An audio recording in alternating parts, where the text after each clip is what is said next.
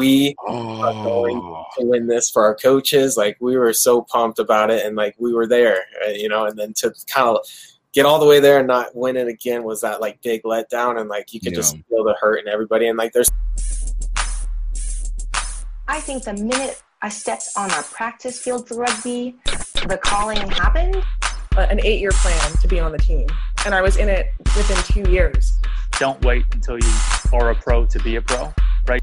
Like, I like doing something, stopping and learning from it. Like, it just looked like it was a heavy hit. To give up, it's not up.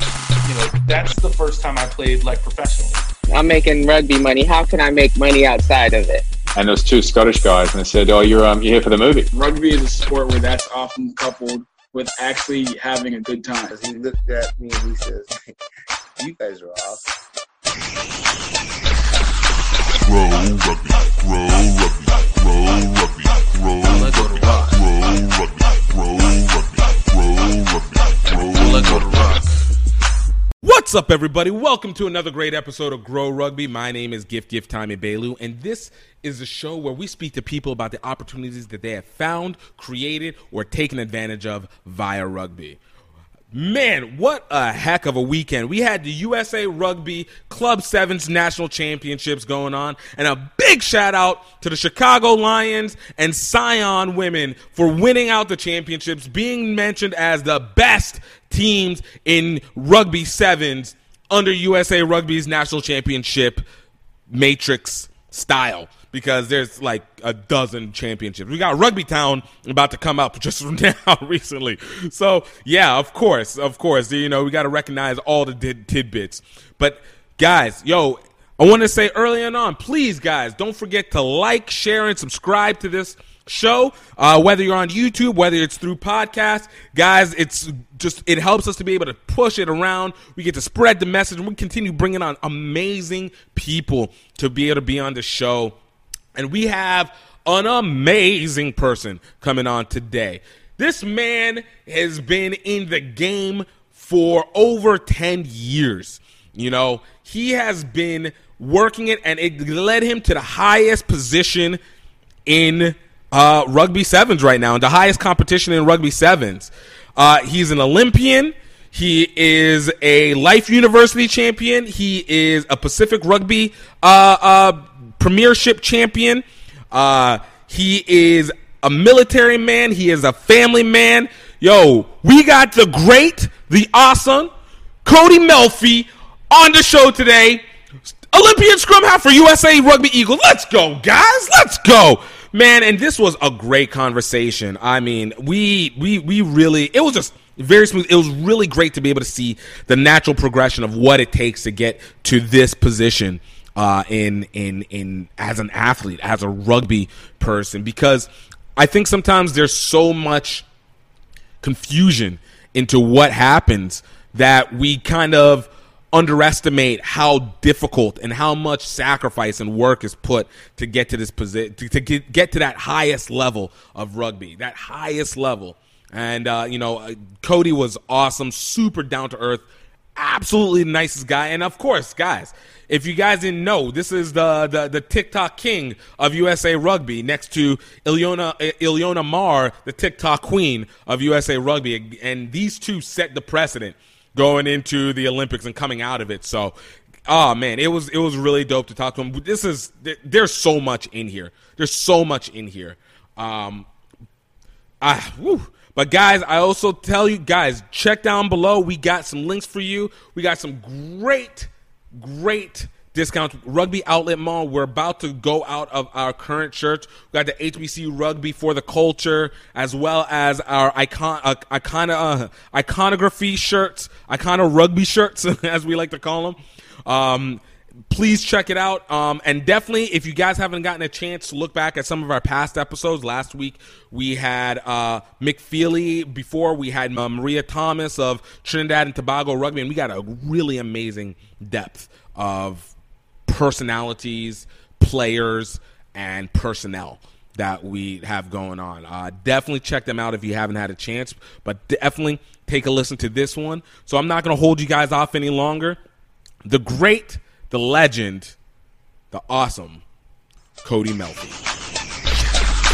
Grow rugby, grow rugby, grow rugby, grow rugby, grow rugby, grow rugby, grow rugby. What's up, everybody? Welcome to another great episode of Grow Rugby. My name is Gift Time Belu, and we got you know what? I don't know if VIP even works in the same way anymore. We're going. We got the O, the L, the Y, MPIAN, the man Cody Melfi, doing it big for the USA Rugby Eagles, getting his debut on the Olympic stage in Tokyo. Cody, man, thank you so much for coming through. Oh, thank you. I appreciate this so much. I just love jumping on these things and getting to share a little bit of our stories and kind of have a conversation. It's pretty cool. You know, it's one of the, I think the most interesting components of it is being able to share the stories, because ironically in rugby, it's always this weird little component where we're big enough where there's a lot of global reach, but it's small enough where everything is still like one-on-one, if that makes sense. It still feels very down to earth. So like in one instance, if it was like track and field and people are like, oh man, that's track and field people, you're way and above, I can't connect over here. But then you go rugby and it's like, oh, you guys do the same thing, but for some reason I feel like I can talk. I don't feel it doesn't have the intimidation factor. And I think that's a big positive when it comes to being able to develop things in a larger capacity. Yeah, no, absolutely. It does feel like I can have more of a conversation with anybody. I mean, I'm approachable, so approach me. Come talk to me. Understand this. Yes. And also, obviously, I forgot to mention, not only is this man an Olympian, it's our second highest, I guess. No, would be the highest at this point. TikTok star. All right, because Aki was up there first. But then we got you now kicking in as the next level of the TikTok star. We're slowly moving up, man. Hey, we have fun. That's all we like to do. So we have fun. No, look, I always like to talk about where we meet people, and even speaking to that, or where we got to know people. And for you, ironically, I saw you a little bit at Life University because we had games that were over there whenever we were covering a lot of the women. But I think my biggest intro to you actually, ironically, came because of your social media. And you were one of the first elite rugby players that were actually using social media and TikTok early, and even Instagram. And I know particularly it was Instagram first, but you came in early with TikTok because I especially watch it for how people use social media. And you were dropping it was quick to 24K. Basically, when I saw it, I was like, I think I saw you at like 150, and the next thing I saw, I was like 24K. I was like, this man really going. Show your life. Yeah, I mean, that's all I try to do is share my life and share the outside. You know, you got this rugby professional, but then you got all this stuff in the background that I like to do, and that's what TikTok came along and provided that like little avenue of just releasing who I was as a person to the community and to the public, which was cool. Man, you know, and it goes back to what we say, you know, it's authenticity that changes the game, and that adds so much more depth into what it is that we do. So as you're able to keep digging into that, oh my goodness, like obviously people get just more and more attached to that. Yeah. I mean, originally when like you said, I started on Instagram, and it was just like this avenue of like, you know, trying to inspire, you know, a generation and inspire whoever I could. And then TikTok came along, and I saw something from Gary Vaynerchuk, Gary V. And he was like, you got to jump on TikTok if you want to grow yourself as a person, as a businessman, and like my wife showed me that video, and she jumped on first, and she was like 10,000 followers within like 2 weeks. And I was like, whoa. And same thing. I hopped on there, had a video go to like 4 million in the first week. And like, the growth from it was crazy. 15,000, 20,000 people following within a week. I was like, whoa, okay, here we go. Let's keep growing. That's wild. Yeah. And it's done really well now, and it's awesome. Man, and that's exactly what it's supposed to be. But like, I even heard the same thing, because Gary Vee, not only did he push, I mean, he was heavy pushing it. I remember it was literally, guys, get on TikTok, get on LinkedIn, get on TikTok, get on LinkedIn. I'm acting like he still is not saying that. Get on TikTok, get on LinkedIn. No, that's why I downloaded LinkedIn too. You say that, like that is literally. I downloaded TikTok and I downloaded LinkedIn because of that man. Look, It's real. I know for me it was a little tougher because I came in whenever it was just musically initially, and I didn't get a feel for it. But it's also like the test. Like I feel like sometimes it's just you need the examples and then it kicks in. And now I'm trying to do it, which is you can always say it's late, but I've always been late to the game. I'm here to try and let me see what we can do when we catch up. Let me see what happens here. Yes. So I always like to say it's important to know the origin story of every superhero. So, Cody, if you're ready for this question, how'd you get started in rugby? I love this question because so many people assume that because you're on the professional level, you got started so young.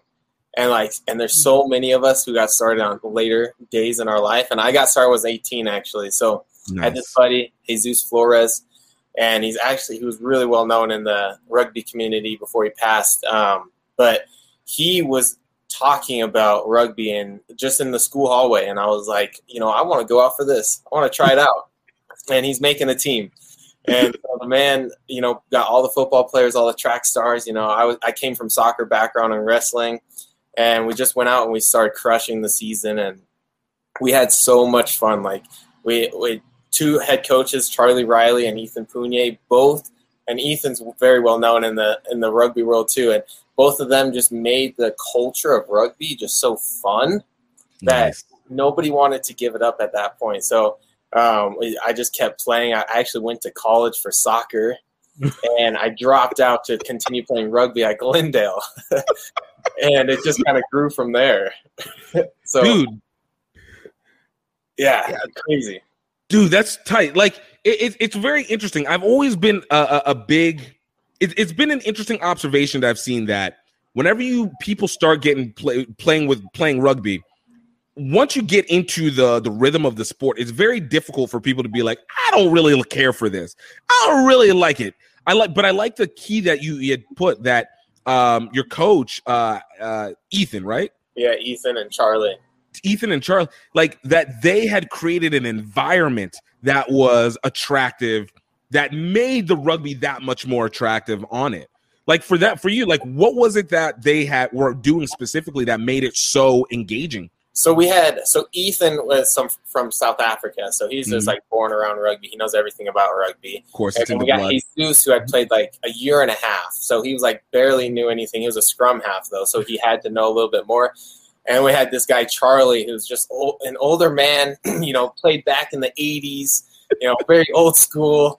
And the first practice we show up and he just like throws the ball out and he's like, all right, play. And we're just like, and we're like, whoa, what? And he's like every time we do something wrong, he's like, no, you can only pass backwards. And we're like, okay, we can only pass backwards. And like, it's in Colorado, so it's like a little bit of snow on the ground. It's muddy. Right. Like, we're just out there tackling each other, like, and just having fun.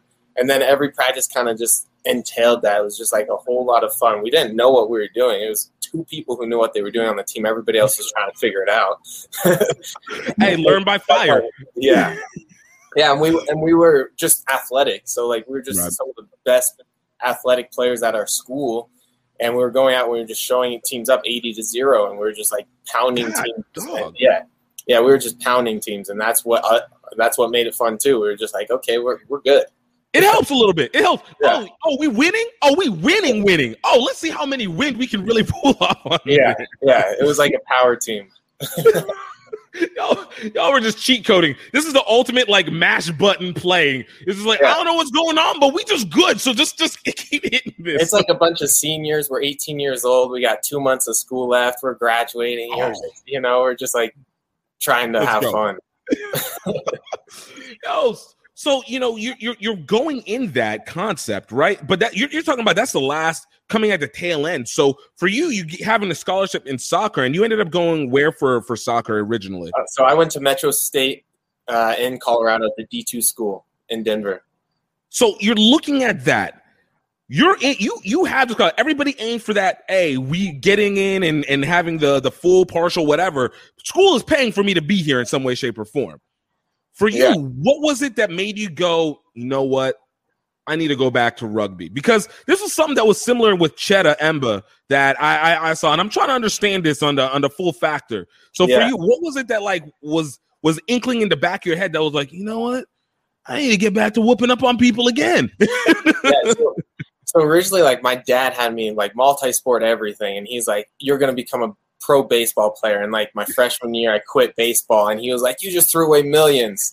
I was like, Dad, I'm going to be a pro soccer player. Like, this is my destiny. I will be a pro soccer player. So like D2 freshman Cody, like most minutes on the team, you know, we go to Final Four and nationals, like we do well. And I'm just like kind of in this groove. And there was just this falling out with soccer where it just kind of became the sport where I just didn't love it anymore. And I had this experience with my coach that I got fouled in the box once, and I didn't go down. I kind of just I took it, and like we didn't get the foul called. And he was like, "You better go down the next time you put like that in the box." And it was like this like moment of reckoning. And then like we're like getting ready for the next season come around. I was like, I just don't think I can. I don't feel it anymore. So I had a conversation with the coach and told him, I was like, I'm done. Like I just can't play this anymore. And like at the time I was still playing a little bit of rugby, but not a lot. And then I hit up Ethan, and actually ended up moving in with Ethan. A little bit older than me. He's 2 years older than me. So I moved in with him, and everything was rugby at that point. Like I just became like a rugby hoe pretty much. I was playing I started it up for rugby, you know. I was playing on every team. I was studying rugby. We were watching like the World Series, every single tournament there was. We'd stay up until 2 a.m. playing. And then we had the rugby like World Cup 15 on Xbox. We always played like that game was dope. That game was awesome. Yeah, and then we started a rugby team. Like we started a high school rugby team. So it was like I was coaching, I was playing, I was learning, I was watching, I was doing everything I could. And it just became like my life. Like rugby, literally, I went to work and then rugby. Yo, but I love that because it takes you through the ringer, it takes you through the laundry of it. Like at that point, now you're just absorbing it. Whenever they always say like you become your greatest whenever you become obsessed with trying to be great in something. You know, obviously some people can be like, no, you need to diversify. But no, in reality, it's just like, I'm just diversifying how I'm learning, but it is in this one subject particularly. Yeah. For you, you know, you mentioned how much of a multi-sport athlete. Is that something that was already indicative within your family that you guys were an athletic family? Or is it something that your dad was like, look, I see my boy, he's going to be an absolute professional athlete, starting with baseball, and then we'll see what goes from that. No, athletics has always been a part of the family, and my dad actually was a world-class trampolinist. He had a chance to go to the Olympics, and I'm just missing out. So he's actually really, world-renowned, not Olympus, but trampolinist. Yeah. And so from like the age we were born, I was playing soccer at 3, baseball, everything. I played soccer, baseball, wrestling, basketball. I golfed. I played tennis. Every single thing that they could have me in, and I wanted it too. I was that one kid who was like played video games and played sports. That's it. That's all I wanted to do. I didn't care about school. I didn't care about any of this stuff. I just wanted to play sports. I just want to play video games when I couldn't play sports. It's real. Look, this is. Sometimes I tell people, I'm like, look. There's always people who are like, oh, man, I wish I grew up in so-and-so different era. But in all honesty, for me, I'm just like, this era that we're in right now where all these factors like video games and sports and tech stuff can be a prominent and financially beneficial, but mainly at least credibly acceptable way of doing things as opposed to, oh, you're playing so many video games? Yo, you're lazy. You're not doing anything with your life. Yeah. Yo, you're in sports? No, man, you're not ever going to be professional. You got to do it. Like, I love the fact that you basically were building yourself for this last 10 years. I guess so. No, that's awesome. But do you feel like that family dynamic of athleticism helped with how you were studying for rugby whenever you kind of jumped all the way in? Yeah, I mean, I was pretty much just diverged in every sport that I played growing up. So it was like, if you're going to play the sport, then you need to practice. You need to you need to show up to practice on time. You need to show up to games. You need to put in the extra hours, the extra minutes. Like, you know, I was always around the neighborhood playing with my friends and playing with people around the neighborhood. Like, had my soccer ball at my feet all the time. It was like one of those things. So I you know, now that you bring it up, it probably was something I was like, okay, yeah, we got to put our whole mind to it, and we got to go for it. And that's what I did. I just loved it so much, to be honest. It was easy to do. It's all I wanted to do. I just loved it. Nice. Yeah. For you, then, you know, you get this moment, and it's very rare, especially after college. Like, and you know, bear with me, but you know, whenever you're in college, you're over at Metro State, and then you end up working and living with Ethan. In that process and time, like, what was the family dynamic that went into it? Because I know for me, when I started playing rugby, and I started playing rugby after college, but I found out about it during it. My family was always really like iffy on it because nobody really knows much about this sport. And then, of course, if it's something that can be injurious, or we're Nigerian, so if it's not immediately profitable, you know, it's like, well, what is it that you are doing? Like, what is wrong with you? You know, it's like, but you end up having to prove it over time for you, because you already had this, what a lot of people would consider the major goal of working in soccer and actually being in the collegiate athletic facility. How were your parents how was your family taking it that you started moving into rugby? Yeah, so when I first started rugby, take it back just a little bit, at 18, I wasn't allowed to play football growing up. So that was the one sport, like, I didn't name that I played, because it was, my dad didn't want me playing that. He taught first aid concussion classes growing up, and he was early to the game on CTE.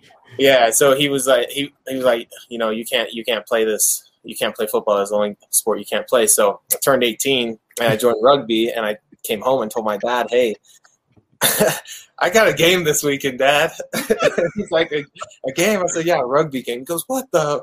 And I was like, yeah, just come. And he showed up, and, you know, I scored. I don't know how many tries I scored. I scored a bunch of tries. And after Let's go. Don't be humble about it, Cody. Let him know. I scored 16 tries in the game. That's my dad. He came up to me after that. He's like, I should have had you in football this whole time. And he was so about it. So, like, moving on, they've always been like a big support about that. So, nice. You know, when I kind of turned down, like, I had worked so hard for this, like, freshman, you know, soccer, you know, what I was doing at Metro State, I worked so hard for that. Right. And when I stopped playing soccer, and then I did another year of school before I dropped out of school. Mm-hmm. And it was a very strict, like, you need to, you know, my parents were like, you need to be going to school. You need to get your education. You need to, right. You know, it was like they were still supported me because I was playing semi-pro at Glendale, and they understood, like, what rugby was. But, you know, it was that, like, you know, this isn't going to take you anywhere. You need this education. You need to focus on, like, getting a real job. You need to, you know, set your future up, you know, buy a house, like, settle down, those type of things. And it was a huge conversation. And, you know, slowly I started getting, like, onto better and better teams and more recognition and stuff like that. And, like, the support has always still been there. Like, they'd come to my games. They'd still support me. They'd love watching me. They'd cheer me on, all that stuff. But there's still that, like, background, like, you know, how are you going to support yourself? So, you know, I'm working a full-time job, right, playing rugby at night, you know, so that's how I support myself. And then I get to do what I want to do. And it was this, like, you know, you need to go back to school. You need to, you know, do these little things and it was always chirping, you know, and so when the Life University opportunity came around, that was just amazing. And it just kind of fell into place, and they were ecstatic about it. And, you know, I got to explain to them, it's like one of the top rugby schools, and I get some education, and they were ecstatic about it. So, like, that kind of just falling into place kind of put everything at ease, and then just became this, like, momentum shift of, like, me moving into, like, where I needed to go and what got me here.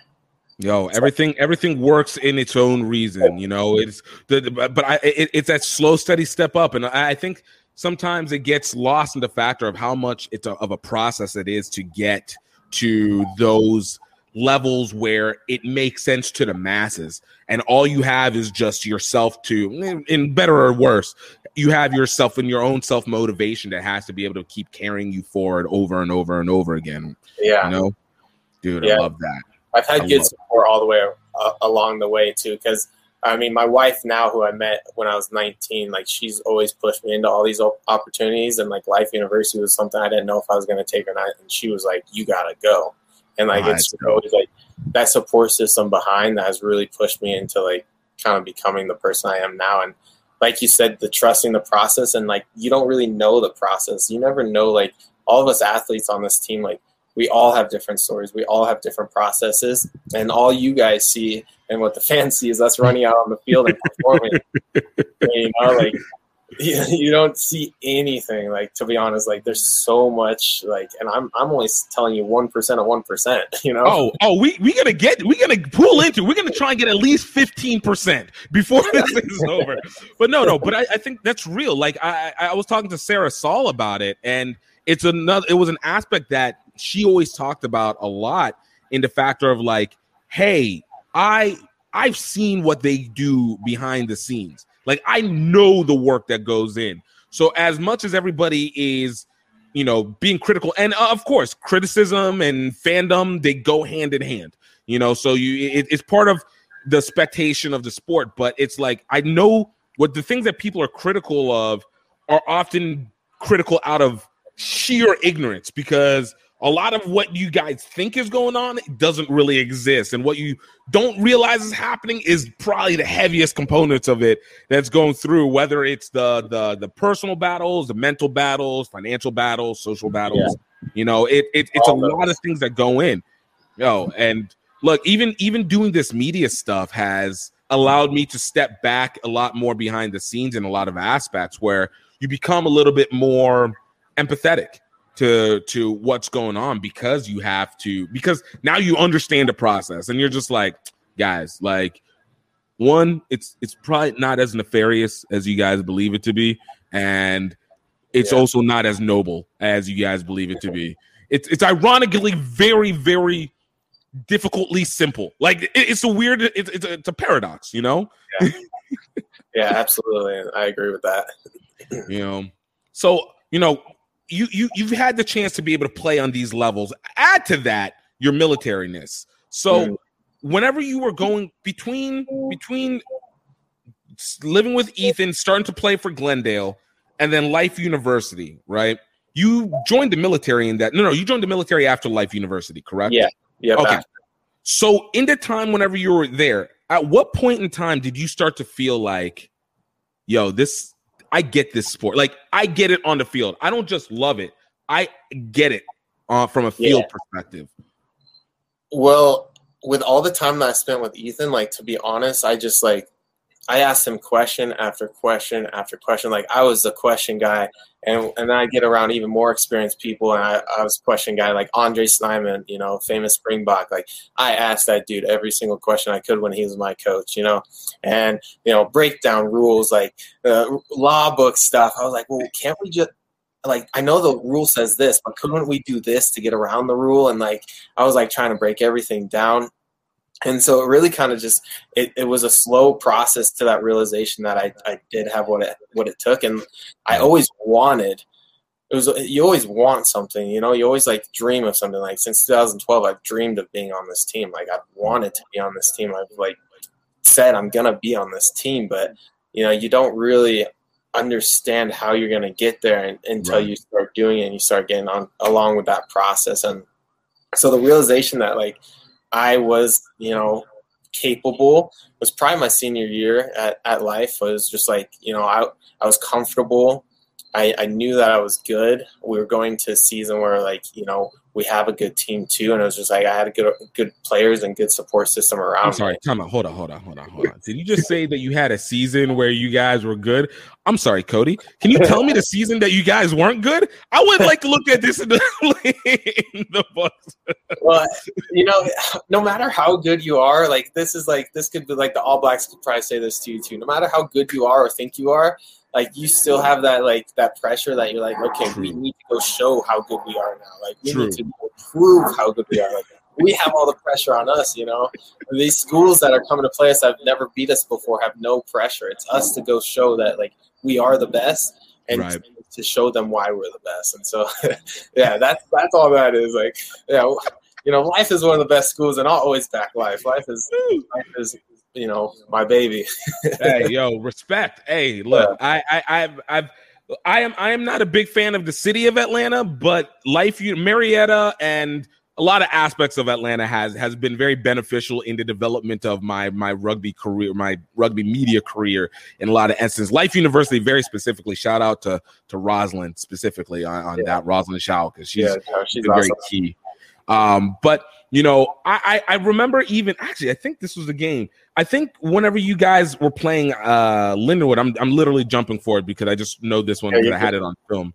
But one of the million times, I think this was like 2016, and you guys had it was when you guys did that wildly crazy dummy off underneath the Harley Wheeler. That was you were there that year. That was 2016. That was your last year, correct?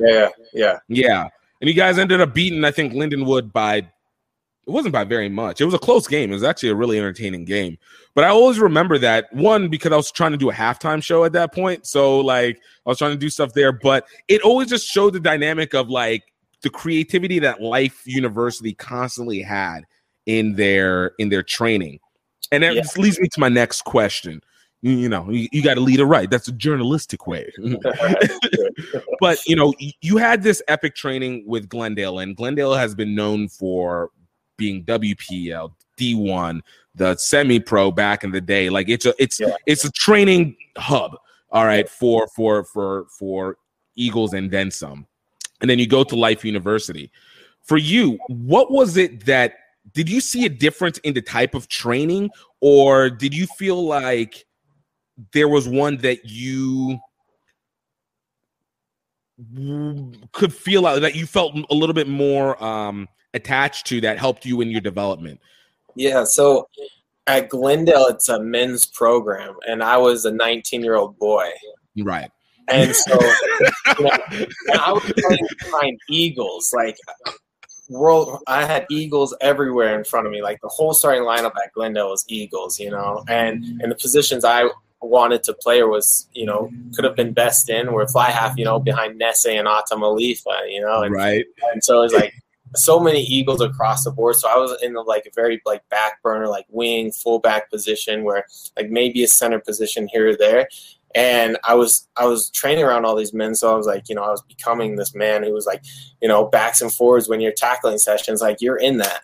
Yeah. Like, you're putting your head in, and that, you know, I got this like this badass, like I'm putting my head into anything. I can tackle anybody. I was like, you know, I'm gonna run through this wall, baby. You guys can't do nothing to me. Yeah, pretty much. I had to become this guy who was like not afraid of nothing. And so like that was the big jump there. And then when I got to Life, it became more of like I could hone in on my skills and what I was good at and what I wanted to, what I could bring to the team from a bigger perspective. And then kind of just like I was in a full-time environment at Life too. So, you know, you go to school, you play rugby, and you're playing rugby multiple times a day.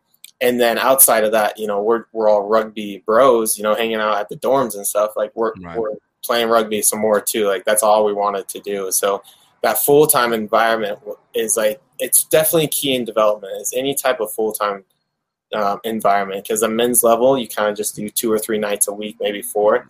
That full-time environment really kind of changes things, to be honest. Like because I mean, even though with Glendale it was a part-time on field, but I mean if you're having these huge study sessions on a daily outside of work and then field play, I mean how different is that from what you guys would already be doing at Life? So it was just more specific at Life. Like, you know, we were studying more of ourselves and more of the teams we were playing, where at Glendale is more like a broader, like I'm studying rugby. Right. And I mean, even at Glendale, to be honest, like it wasn't the only team I played on at Glendale. Like I was playing for Queen City. I mean, we had Wednesday night sevens during the summer, and I was playing for Littleton. There were so many teams that those nights you're like supposed to get 3 or 4 games, and me and Jesus would get in like 8 or 9 games.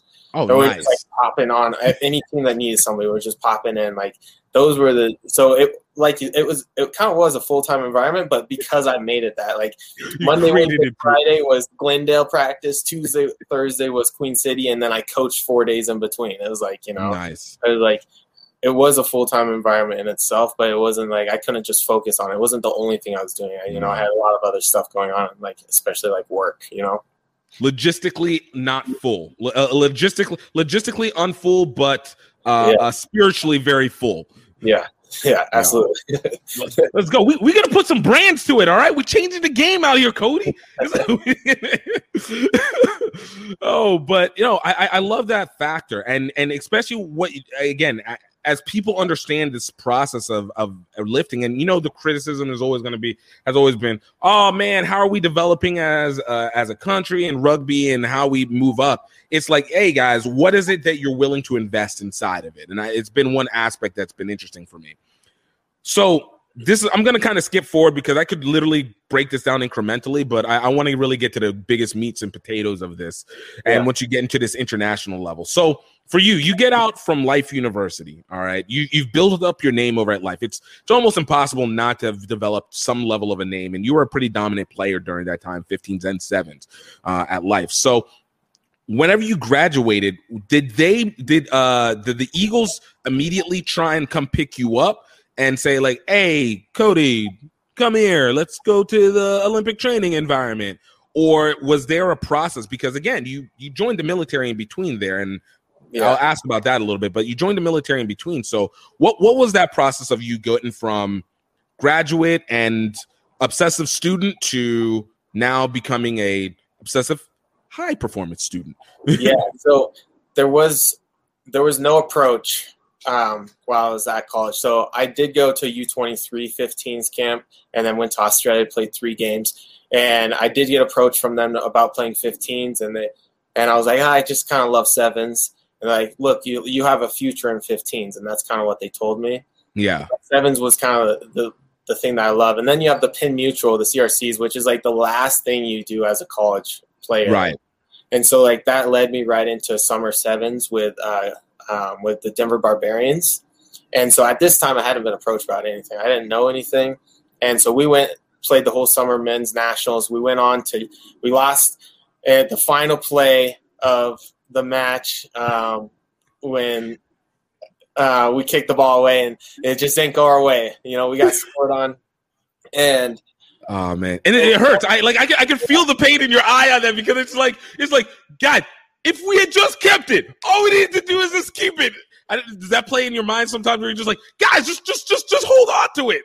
I think it's more so just like that feeling of you could have had something that you didn't have. Yeah. It's not really like one player or another. It's just like that feeling of like you could have had that champion. The championship was sitting there right in your eyes, and it just felt like it just made it right out of reach. The worst part about it was like our coaches had been there like 10 or 11 times, have been in finals and never won it. And so we're like, we are going to win this for our coaches. Like we were so pumped about it, and like we were there, and then to kind of get all the way there and not win it again was that like big letdown, and like you could just feel the hurt in everybody. And like there's some players there too. Like I had just joined the team, so it's a little bit different for me, but some people 5 or 6 year veterans on the team, and Maximo Diacheval, he's like been there for 9 years, like hasn't won a championship yet, and you're like, dang man, you just wish for like you could have finished the game.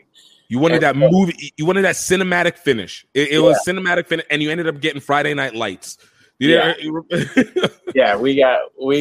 get the cinematic finish. Kansas City did. So does that hurt a little bit more because it's an internal like rival within your division as well too? I don't think it really didn't hurt as much because Kansas City and Utah were in the Final Four, and we're like three teams from our division or like our conference were in the Final Four. Like that's pretty awesome for our conference. Right. And that just shows how good we are. And so personally for me it didn't hurt. Maybe for other guys because we played in the city like 12 times a summer. You know what's funny? I call that the Southeastern Conference mentality. Look, if it's not me, at least let it be the people that we played against. Let one of us at least win. I prefer one. Let others, and then everybody outside of this, you guys can go screw yourselves. All right, but keep it in division. Keep it. Yeah. That's kind of how it felt, to be honest, for me. So, anyways, so that tournament ended, and we're in the airport, and I'm chilling with Kayvon and some of the other guys on the team, nice. And Kayvon's on Twitter, which I don't have a Twitter. I still don't have a Twitter. I didn't have one at the time, and he's like, "Oh, Mike Friday just tweeted you," because Mike Friday was there, right. And I was like, shut up. And he's like, no, he just tweeted, and he read the tweet. He's like, man of the tournament, in my opinion, Cody Melfi. And nice. I was like, dude, shut the hell up. Get out of here. Didn't believe him. And he's like, no, look. And he showed me it. And I knew who Mike Friday was. I was like, yes. So I was like, at this point, I'm like, holy cow. So I'm calling my wife. I'm like, Peyton, Mike Friday just shouted me out, man. He said I was the man of the tournament, and called my mom, and I was like, this is amazing. I just couldn't believe it.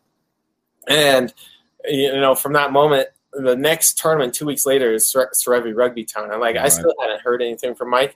And so at Rugby Town, Chris Brown, who is the women's head coach, but he was our assistant head coach back then. He was at Rugby Town. You really only work with the best, don't you? You have had a legit pleasure of being able to work with it. That is a blessing in the fullest. It is. It absolutely is. I'm surrounded. That's what I'm saying, that full-time environment. Being out here in a full-time environment for the last 4 years has made me a better player than I could have ever imagined being on a men's team or doing it on my own. Nice. It has been a blessing. So we go into this Rugby Town, Serevi Rugby Town, and same thing. I just had a killer tournament, same thing.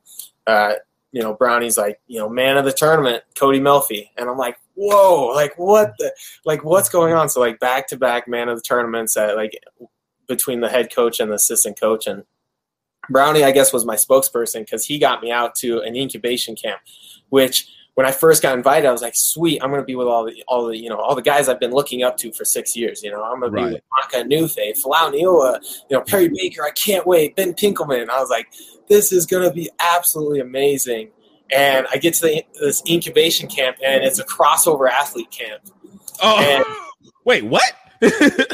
yeah. And so we were there. Joe Schroeder was there, and he was a cheerleader. And we had track stars, and we had football stars, and it was just a crossover. It ended up being a camp for crossover athletes that they were trying to find athletes. And I was and it was just me, Chris Matina, Fatala Talpusi, I think, and then nice. Maybe one other that were rugby players. Clearly, you guys still made it up to the next level. Oh yeah, no, absolutely. The rugby players that were there, we were okay, what is going on? Balls getting dropped every pass, people not knowing how to pass. We were doing passing drills, and I was just whoa, I really thought I was coming into a USA Rugby camp. I really believed I was, and and we weren't. And I'm judging Joe. I'm he's a cheerleader. I'm dude, we gotta. I'm at my first USA Rugby camp, and I'm playing with a cheerleader, man. And soon to find out, he's an amazing rugby player. Okay, you say playing with a cheerleader, but we forget the fact it's a 6'8", 6'9" cheerleader over here. Yeah. Well, that didn't matter to me. I was he's a cheerleader. I didn't know his background. I didn't know who he was. I thought he never played rugby before. Oh my God, that's too funny. But you know what? That it makes it so kind of epically beautiful because it's it's finding the warriors through battle, and it's just wait, I thought I'm already in the top warrior. Who are you guys? But then you end up finding we got a lot more in common going on here. Yeah. This actually ends up working. But but you're saying we had this track star too who was out there, and he's faster than Carlin Isles, and we're wow. Hey, okay, let's go. He's out the whole time we're there. He's out with a hamstring injury, And the ender of like all speedster. I swear the hamstring is limited. Yeah, and then he couldn't even pass. He didn't know anything about rugby. Like he didn't know you had to pass the ball backwards. Like there's offside line, any of that. So we're like, right, okay, you know, like so. But they chose, you know, their favorite players, which like I know, like me, Joe, Chris, Tala. I don't remember who else was there. I think there was a few more that got invited 2 weeks later to another camp. Okay, and this was a real camp, and this is where, you know, we were in with the boys. We were in with the big boys, and we were out there, and I'm like, I'm sweating bullets, you know, like you don't know how it feels. Like until you do this, I promise you don't know how it feels when you are the fresh meat on, and you're walking in there and you see all these pros and all these guys who you've looked up to, and you're in the same training grounds as them. Like you're about to go compete against them, you know, and play and practice with them. Was it one of those situations where you almost get like the little bit of that imposter syndrome? Because at that moment, for whatever it's worth, at a certain level, you guys are no longer the guys above you, but at some level, you guys are equitable. You know, even though it's a camp, but you guys are on the same level. This is one-on-one. I prove yourself, etc. Like, yeah. So so what I was gonna say is that you feel this seniority, and you feel this like. You feel this, you know, they are the bees. You know, Danny Barrett, you know when you walk into a practice with him, he's all there. He's going to crush you if he has a chance to crush you. And so, like, right. You have this feeling of like, wow, okay, I did make it, but there still is that little bit of like, okay, these are the guys. Like, let me try to learn everything I can from these guys. Let me try to do what I can to help these guys, support these guys, and prove myself to these guys that I belong here. But yeah, the nerves and the like. Walking that first week was crazy. I can't even explain the feeling of that, dude. Like I can only imagine, only because of it's like it feels like it's multi-tiered. It's one, knowing that you are now in that arena, of course, that there's always that feeling. Two, knowing who they are, and then I feel like the third one that really has to hit is trying not to be a fanboy. Because you know them so you know them so well, because you've watched them and you've seen this development over time, but you also have to try and make sure that you want to be respected and also respecting as a teammate. So it's not like, oh my God, Danny, oh my God, Perry, what the heck? You're just like, no, it's cool. Like, we out here, you know, we're trying to do some good rugby. It's fun, yeah. And in your mind, you're just like, oh my God. Oh, that was me the whole time. I mean, I've been a fanboy since in 2012. I watched every single Sevens series. I went to every single Las Vegas Sevens tournament. I was like, but you know, you are out there, and they're just another player. Like at the point where when you get out there, they're another player.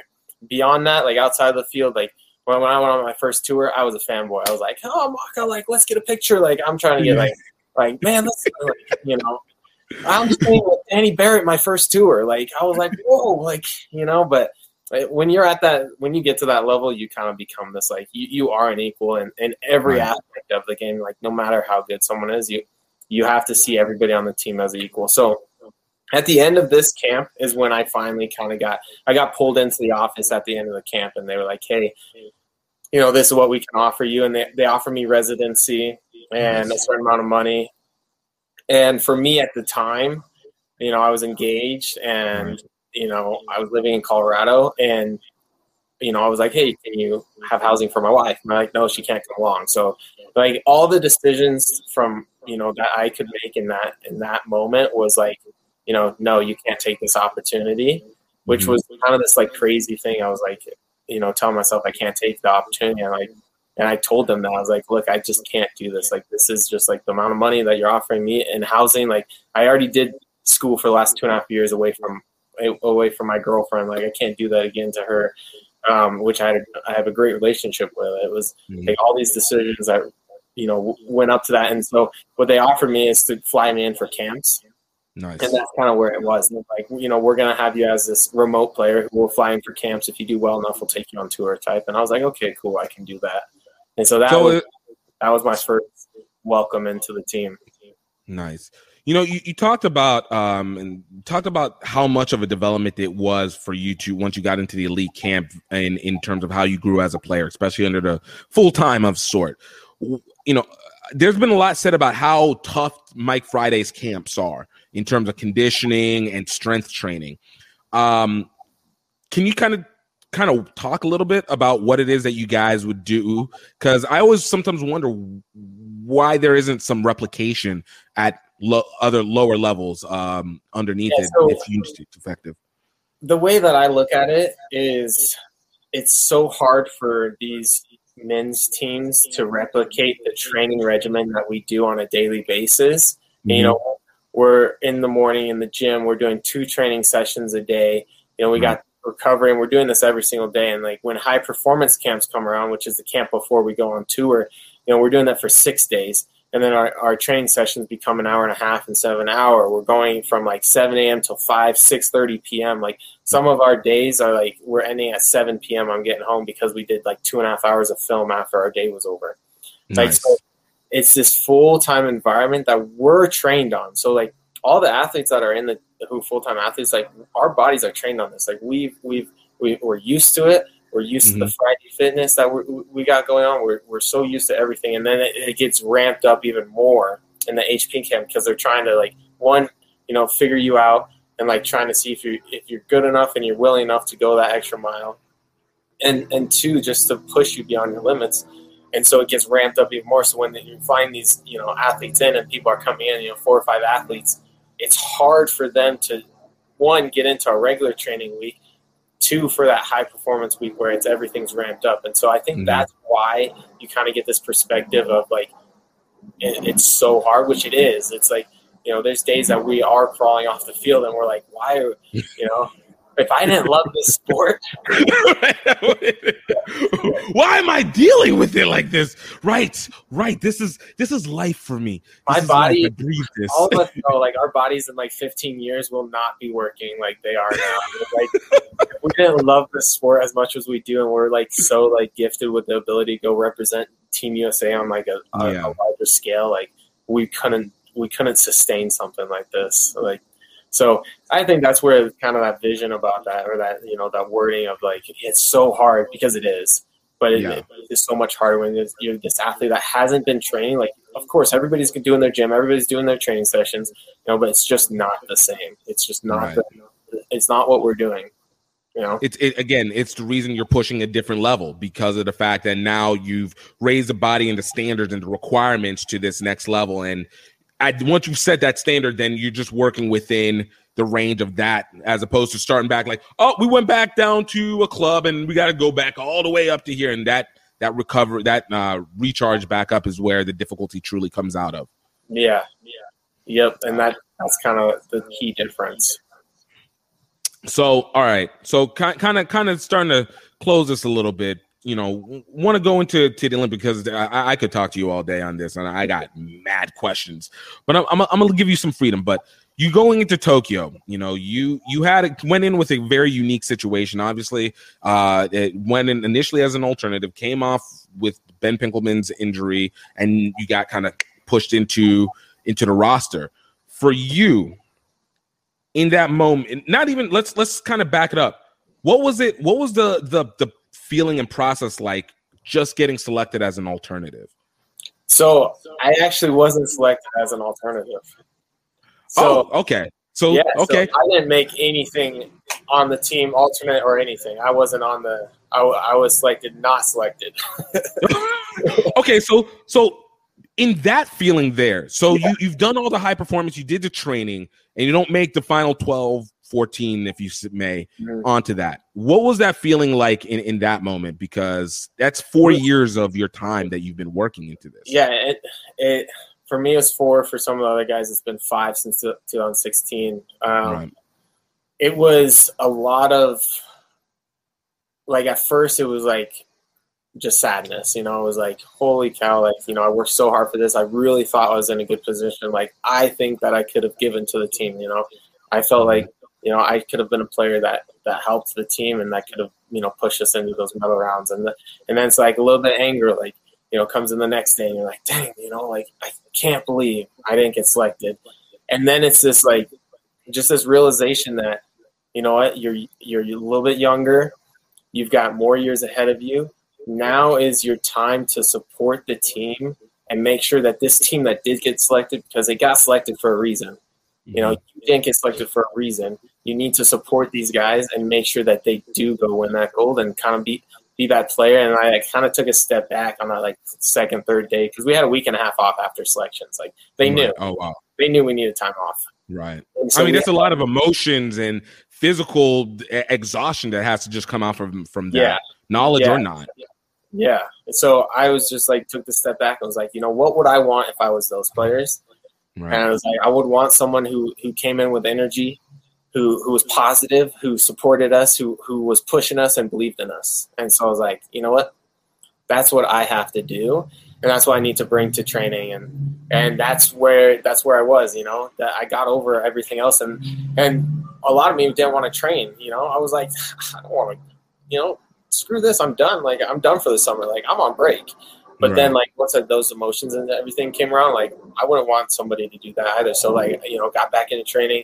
And I started training even harder because I was like, you know what, 2024 is going to be my year. And I'm going to be one of the more senior guys. And I'm going to lead this team. You know, I'm going to be one of those main guys who can bring this team to Olympic, you know, finals, you know, in 2024. Right. So that's where it all turned into that at that moment. Did you have a conversation with your dad on that? Because like you talked about earlier, like with his trampolining, how close he was to being able to make the Olympics and kind of having a little bit of that parallel with that. Did you help with that? I didn't have any conversations specific like that, but I did have conversations with all my loved ones, you know, close friends. I was like, hey, you know, like I didn't make it, but, you know, that's okay. And, you know, some tears were dropped, but, you know. It's real. It was just, it was. This is sports. It's the one place where the tears really can go without the judgment, if, you know, whatever people want to say on that one. But so I had those conversations, you know, and you know, people don't know what to say. Like, that's the thing. Like, true. I didn't know what I wanted to hear. I just had to let them know that it was going to be okay. Right. It's also not exactly the most relatable, you know, feeling. Hey guys, you know, I unfortunately wasn't able to be considered for the greatest sporting event in the history of the world. You know, can you guys give me how you feeling in your similar situation? Like you don't have that, but it's dope that you got at least have the sounding board to be able to at least bounce it off. Yeah, and that's kind of how it came to at that point. And I was good. You know, I was. You know, you always have that deep down inside where you're like, dang, I just wish I was going. But, like, when we got back to training that next week and lifts and everything, I was good. I was ready to go. I'm going to be the number one fan for this 15 guys who are going on to Tokyo. I'm going to be the number one guy there. So, yo, that's awesome. So, obviously, you start to get the change. And, you know, we hear, unfortunately, Ben Pinkelman, his finger, and you know, it's now he's unable to make it onto the roster. And you get the call. It was his back. Oh, I thought it was his finger. Like I thought it was I'm telling you, reports do not come out accurately. So so he hurt his back actually quite a while ago. And so so it was a re-injury. Yeah. No, he's already had one back surgery. He re-hurt his back and he hadn't been training.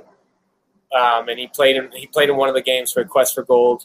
And he's one of the best players on our team. Like he's a senior player. Like he's been amazing for almost half a decade now. Yeah, and he changes the dynamic of games and everything. So he played in one of the games for Quest for Gold, and he was getting some shots for like painkilling and stuff like that. To, you know, so he could push on to the Olympics, and so he got selected for that reason. You know, we needed him in the squad, and you know he came back, and after getting those shots, they just didn't work, and he brought the team together, and he himself pulled out and said, I just can't do this. Like, I'm just not, like, he, told us how he's feeling and everything. It just wasn't fit to play. And so that's tough. And I didn't even know that I was going to, he's a forward, Yeah. I'm a halfback. Yeah, halfback. When you're seeing that, all I'm doing is feeling, sadness for him because I have the same feeling. I didn't make the team. And I'm like, oh man, I feel so bad. You did make the team. You can't play. Right. So, And then you're thinking like, okay, it's not my position, Ford's going in there, Right. So like 0% of me thought that I was the man who was coming into the squad at that point. And so I wasn't even thinking about that. I was just trying to support him and his feelings and make him feel a little bit better. That's real. And that's good because it's your team. Again, it goes back to it's your teammate. Like you've been rocking with him. That's your guy. A lot of people, which is, I don't know because we've all played multiple sports. We know within the locker room it's our guys and stuff like that. But I also recognize that something about rugby, even though there's competition for position, I think and I hate using this word because it's so cliche, but the camaraderie that gets played in becomes so heavily important that you have the moment where it's like, yo, your dude got hurt. And it's not, oh man, maybe I got a shot. Yeah. It's, yo, are you good? Did you end up trying to give him a call or anything like that? Hit him up whenever you found out about the back pain injury? Well, he had been having this injury for a while, so we kind of all knew that, he was fighting, like, if he could go or not. Yeah. And then when he announced, I took time, outside of rugby and out on the field and, like, talked to him and, like, felt him out about that stuff and talked to him a lot. And, like you said, I mean, we're all boys, like, and we know, like, you're in a professional environment. Every single one of us know that. Everybody who's out there, we all know we're in a professional environment. We all know that we're competing against each other. We all know that when HP camp comes, that only 12 are going to get selected, and there's 25 of us. Like, we know those things, but you can't have this like competitive side about like, oh, I can only make myself better and not the team, because you'll never be good as a team, and you'll never get selected, to be honest, if you come in there thinking that you're the best and you're the only one who matters. Everybody's out there helping each other. If somebody needs extra work, there's 2 or 3 guys jumping and like being like, okay, what do you need help with? Like, let's do it. Like, and that's just kind of the environment that we live in. That's beautiful, and that's what you're doing. I mean, that's the best that you can be able to train in. So, what was that conversation like when you did get the call? Because now it's ring, hey Cody. What was that? What was that conversation? What was that feeling? So I had put off my one-on-one with Mike for a bit because I just wasn't feeling like talking to him about like the decisions. And is it something that you guys do, like a closing kind of? Yeah, it's kind of like because we got an email about the team selected. So like, you want to go talk to Mike and see, what his thought process was. And like, I just didn't need it. Like, I had the closure I needed, like, to be honest. And like, for me, like, I understood. Like, I was just like, I understand. Like, I'm not the guy. These guys are, like, I'm okay with that. And like, I didn't feel like I needed that conversation. So I ended up, he came, spotted me, and was like, after like a Tuesday or Wednesday practice, from when we got back, he's like, hey, you gonna talk to me or not? And I was like, yeah, let's talk. And so we like, had our little conversation and kind of explained, his statistics about strategy and, why he did things. And, he kind of explained to me, he said, with Ben coming out, it kind of changes our strategy a little bit and we can bring in an extra player. And he said, and at the Olympics, our 13th player can play any game he wants. He's like, it's not a regular 13th player. You don't just come in when someone gets injured. Like, we roster 13 and 12 will play each game.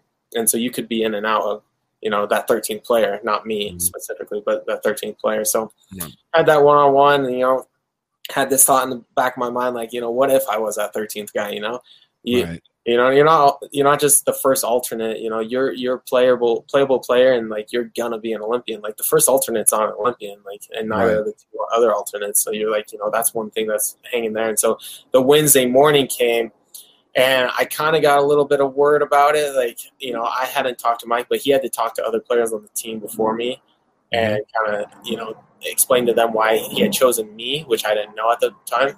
And so I got a little bit of wind of it, but I didn't know it was like real. I didn't know it was real until he came and was like, wow. Hey, he pulled me aside, Cody, come here. And he had 2 chairs and sat me down and was like, and put out his hand and he just like put his hand out and he's like, congratulations. You're going to the Olympics. And like, I shook his hand. And like, at this point, I'm blown away, like, I'm like, was it like, there's sometimes that feeling where the words, you hear the words, but there's like a delayed hit of when it goes, like, intellectually you feel it, but emotionally it waits a little bit. Yeah, it was like, I didn't understand it, to be honest. I was like, why? I was like, whoa. Like, I just couldn't believe it. Was like this like belief that wasn't going to be believed, like that it was really happening. And he started like talking to me, explaining his decision and saying, and I was like, of course it's, how I am. I was like, thank you so much. He goes, you don't have to thank me. You earned this. And I was like, holy, you know, like, and those words kind of stuck with me. Like, you know, like, you know, I did earn this, and I do deserve to be here, and I deserve to be the person who's going on this team. And so I just, and this is the middle, like, we're about to go into practice. Like, we got 45 minutes until practice, you know? So, oh man, how were you able to practice without distraction for at least that first 10, 15, 20 minutes? Like, I went to my car, a little privacy, and called my wife, and I was like, you know, finally, you know, let out the emotion. I was like crying. I was like, I made the team. And she's like in bed, like, what? I'm like, I'm going to the Olympics. And I had to like quickly, like, you know, 5-10 minutes spend time with her about that. And then I called my friend. I called Ethan. Ethan was actually the first call I made because I was supposed to go do some coaching with him in Utah. We were going to go to the high school national sevens. I was going to coach out there. So I called him. I was like, hey, I can't come. Bad news. Can't go. Good news. Because I'm going to the Olympics. Yeah. No. So all these emotions, like, and then I'm like heading into practice, and I'm like my head is like, and I'm kind of feeling it right now. I'm like, my head is like dizzy. And I'm like, I can't believe like you're trying not to be like this happy smile, like huge, because you know, like 4 guys just got told that they're not the ones coming into the team. So you know, and then you're not trying to ruin rain on anybody's parade, but it's trying to contain that. Yeah, but you probably had that like big goofy smile because it's just, you can't help it. Like, it's whenever you know something good, when it's like purely in your heart, and you don't even control your face at that point. You're just like, yeah. So that I don't even remember that whole training session at all. I was like, my heart was beating like crazy. I just like. I couldn't even think. I wasn't thinking at all. And then after the training session, Mike brought the team and was like, you know, let everybody know that Brett had moved up into the squad and I had moved into 13th. And which was, I got a great reception. It was really cool. You know, guys patted me on the back, on the head, and like, congratulations and everything like that. And that's kind of the moment where I was like, okay, it's you can celebrate. You can be happy now. Like you can.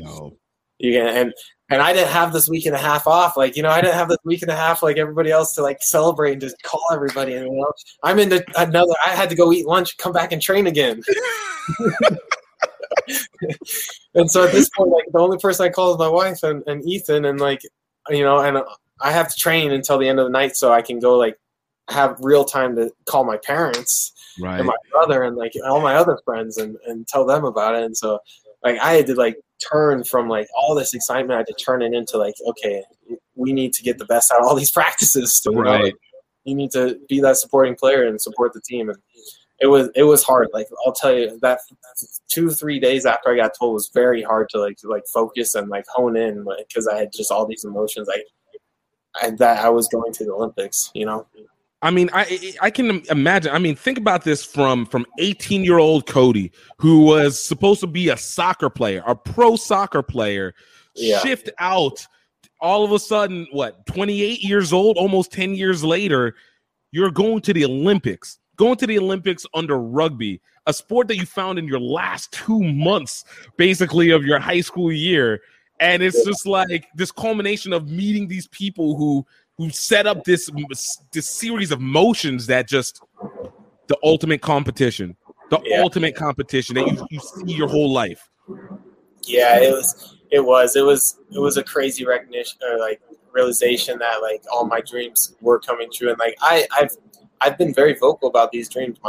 Like the first thing I told Peyton, my wife, when she came to one of my rugby matches, it was at Glendale, 8 inches of snow. Her and her dad, you know, I didn't know her dad at the time. And like, what are we doing here? And like, even back then I was like, I'm going to be on Team USA. Like, I'm going to play for Team USA and I'm going to go to the Olympics. It was just like, there's like, holy, it's happening. Like, it is happening. Like what you said is coming true. Like, it still like feels like, I don't know sometimes I still don't know, like, I am an Olympian, but I don't know the feeling. Like, Look, it's only been a couple weeks. Let it slowly delay. I'm sure you've already put the OLY on your social media. All right. Let that continue. Let that hit.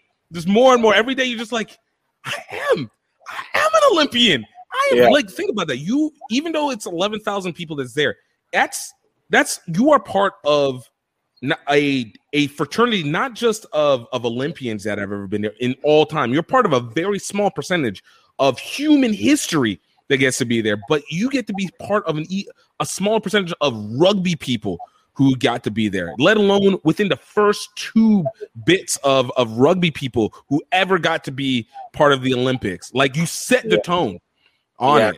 I'm forever thankful. Like, I'm so thankful and like humbled by all of this. Like, that's why I'm like so just relaxed now. It's like I've worked so hard. I've been so stressed. Like this last year and a half working towards that. You can ask my wife. She's like, you've been a pain in the ass. Like, I have been so stressed, you know. I've just wanted it so badly. And like now that you got it, it's like, okay, you know, you've got it. Like now you can go on to the other goals in your life, and you can be happy about where you're at, and kind of just focus on the, you know, how can you make yourself even better and even greater, leave more of a mark. That's amazing. That's amazing. And I have to imagine the experience in Tokyo, even though you guys were restrained within the village, had to have been both surreal and interesting, because, you know, you're in the presence of basketball players and all these other Olympians that have made such huge names for themselves. You know, just kind of lastly, can you kind of touch on that a little bit? Like, what was that experience like waiting in the hallway for before this opening ceremony walk? Yeah, so I'll touch on the experiences a little bit. So the opening ceremony, because I was 13th, I actually didn't get to walk in, so I can't touch on that one. But I know that the boys had an amazing time, and like I got to watch it again. So and I've watched the Olympics opening ceremonies every single year it's ever been a part. So like that was amazing to be able to watch that. But being around all the athletes, like you don't even recognize, like, to be honest, like I recognize like Yao Ming, you know, because the guy towers over everybody else. But like you're like among greats. Like, you know, you're seeing like famous tennis players and like swimmers. And, you kind of see them, but you're like, you don't really know. You know, they're not dressed up in their suits. You know, they're just in like their country's gear. You know, so you're among greatness. And it was like one of what Danny said to us at the beginning of it is like, you know, it's really easy to get caught up in this feeling of like you're surrounded by greatness and there's all these greats around you and you can like fanboy, but remember that you are a part of them as well. So like you guys are on equal, at this point you're on equal grounds, you know, we're all Olympians together. And so remember that. And that's kind of what we kind of felt while we were going through. And, you know, I was able to keep us, you know, calm and cool and collected. But, you know, every time we were with the boys, oh, you see who that was? You see who that was? Like, you see who that was? Like, oh, really? What? Where? And like, yeah, right there. And you're like, damn, okay. Yeah, they're here. That's wild. Like it's interesting because it's a point of being able to celebritize, but also be like, yo, you guys are mad human. Y'all are all you're superhuman. Like you're very bigger than life on the screen and from a distance, but then you're there and you're like, yo, you guys also like really regular, but really talented regular. Yeah, that's kind of what, like, the more and more I grow and the more like recognition I get, and like even on TikTok and like social media and through rugby, like the more established I become, it's like I'm still like the same person. Like I'm still a person at the end of the day, and I still like, you know, I respond to every single, you know, Instagram inbox I ever get. You know, it was like I'm gonna be real as I can. I'm gonna help people, you know, get to where they want and inspire people. And I'm the same person. I've just accomplished a little bit more and in the things that I wanted to accomplish in life than maybe others. But it's we're all human. We're all the same people. We all, you know, I still go home and play video games at night. You know, let's go. Man, I love it. Cody, you know, I've genuinely enjoyed this. What's next for you over the rest of this the next year? Yeah, so, you know, get to relax a little bit right now. So I'm going to be at Rugby Town not playing, which will be the first time in 8 years. 8 years I played every single year, so I get to watch that. And then we're right back into the series starting in Vancouver in September. And so hopefully I get, you know, the 5 stops this fall under my belt. And then, you know, we have 8 next season in the spring. And then we're into the Rugby World Cup, so which I haven't been to one. So I'm hoping and, you know, training towards being in the Rugby World Cup and trying to, you know, get on that top 3 on that podium for the Rugby World Cup too. You know? Yeah, I love it. I love it. And where can people find you? You got to always remember, where can people find you at? Oh yeah, at Cody Melfi Rugby on Instagram and at Cody Melfi on TikTok. I'd love follows on both of those. And if you ever have a question or a message for me, just send it to my Instagram inbox and I'll get back to you, I promise. Yo, Cody, bro, you the man. Thank you again so much. It's really great to be able to hear the stories and get it directly from the mouth of from a person experiencing it versus hearsay and everything around it. So thank you so much for even just taking the time. Yeah, no, I appreciate you giving me some time too, and just kind of getting a little bit more of the story out there, because we all have a story and we all would love to share our stories, and this is a great platform to do it. So thanks. Thank you so much, Cody. Dude, that was awesome. We're definitely going to end up doing this again sometime in the future. But, guys, I hope you enjoyed it. I hope you learned something from it. And, of course, like I said earlier, please check out some of our other podcasts. Prior, we've had some amazing people. Olympians, Chetta Emba, Naya Tapper, Charity Williams, of course. We had Cody as you guys got off. We've had actors in Adam Gray Hayward. We have coaches, Farrah Douglas, Matt Upton. We have Rugby World Cup captains in Blaine Scully and Tiffany Faye. We've gotten amazing people. We got great people who are changing the game, like Kyle and Tiana Granby with Roots, Derek Lipscomb of Roots, Rashad Lipford of North Carolina A&T.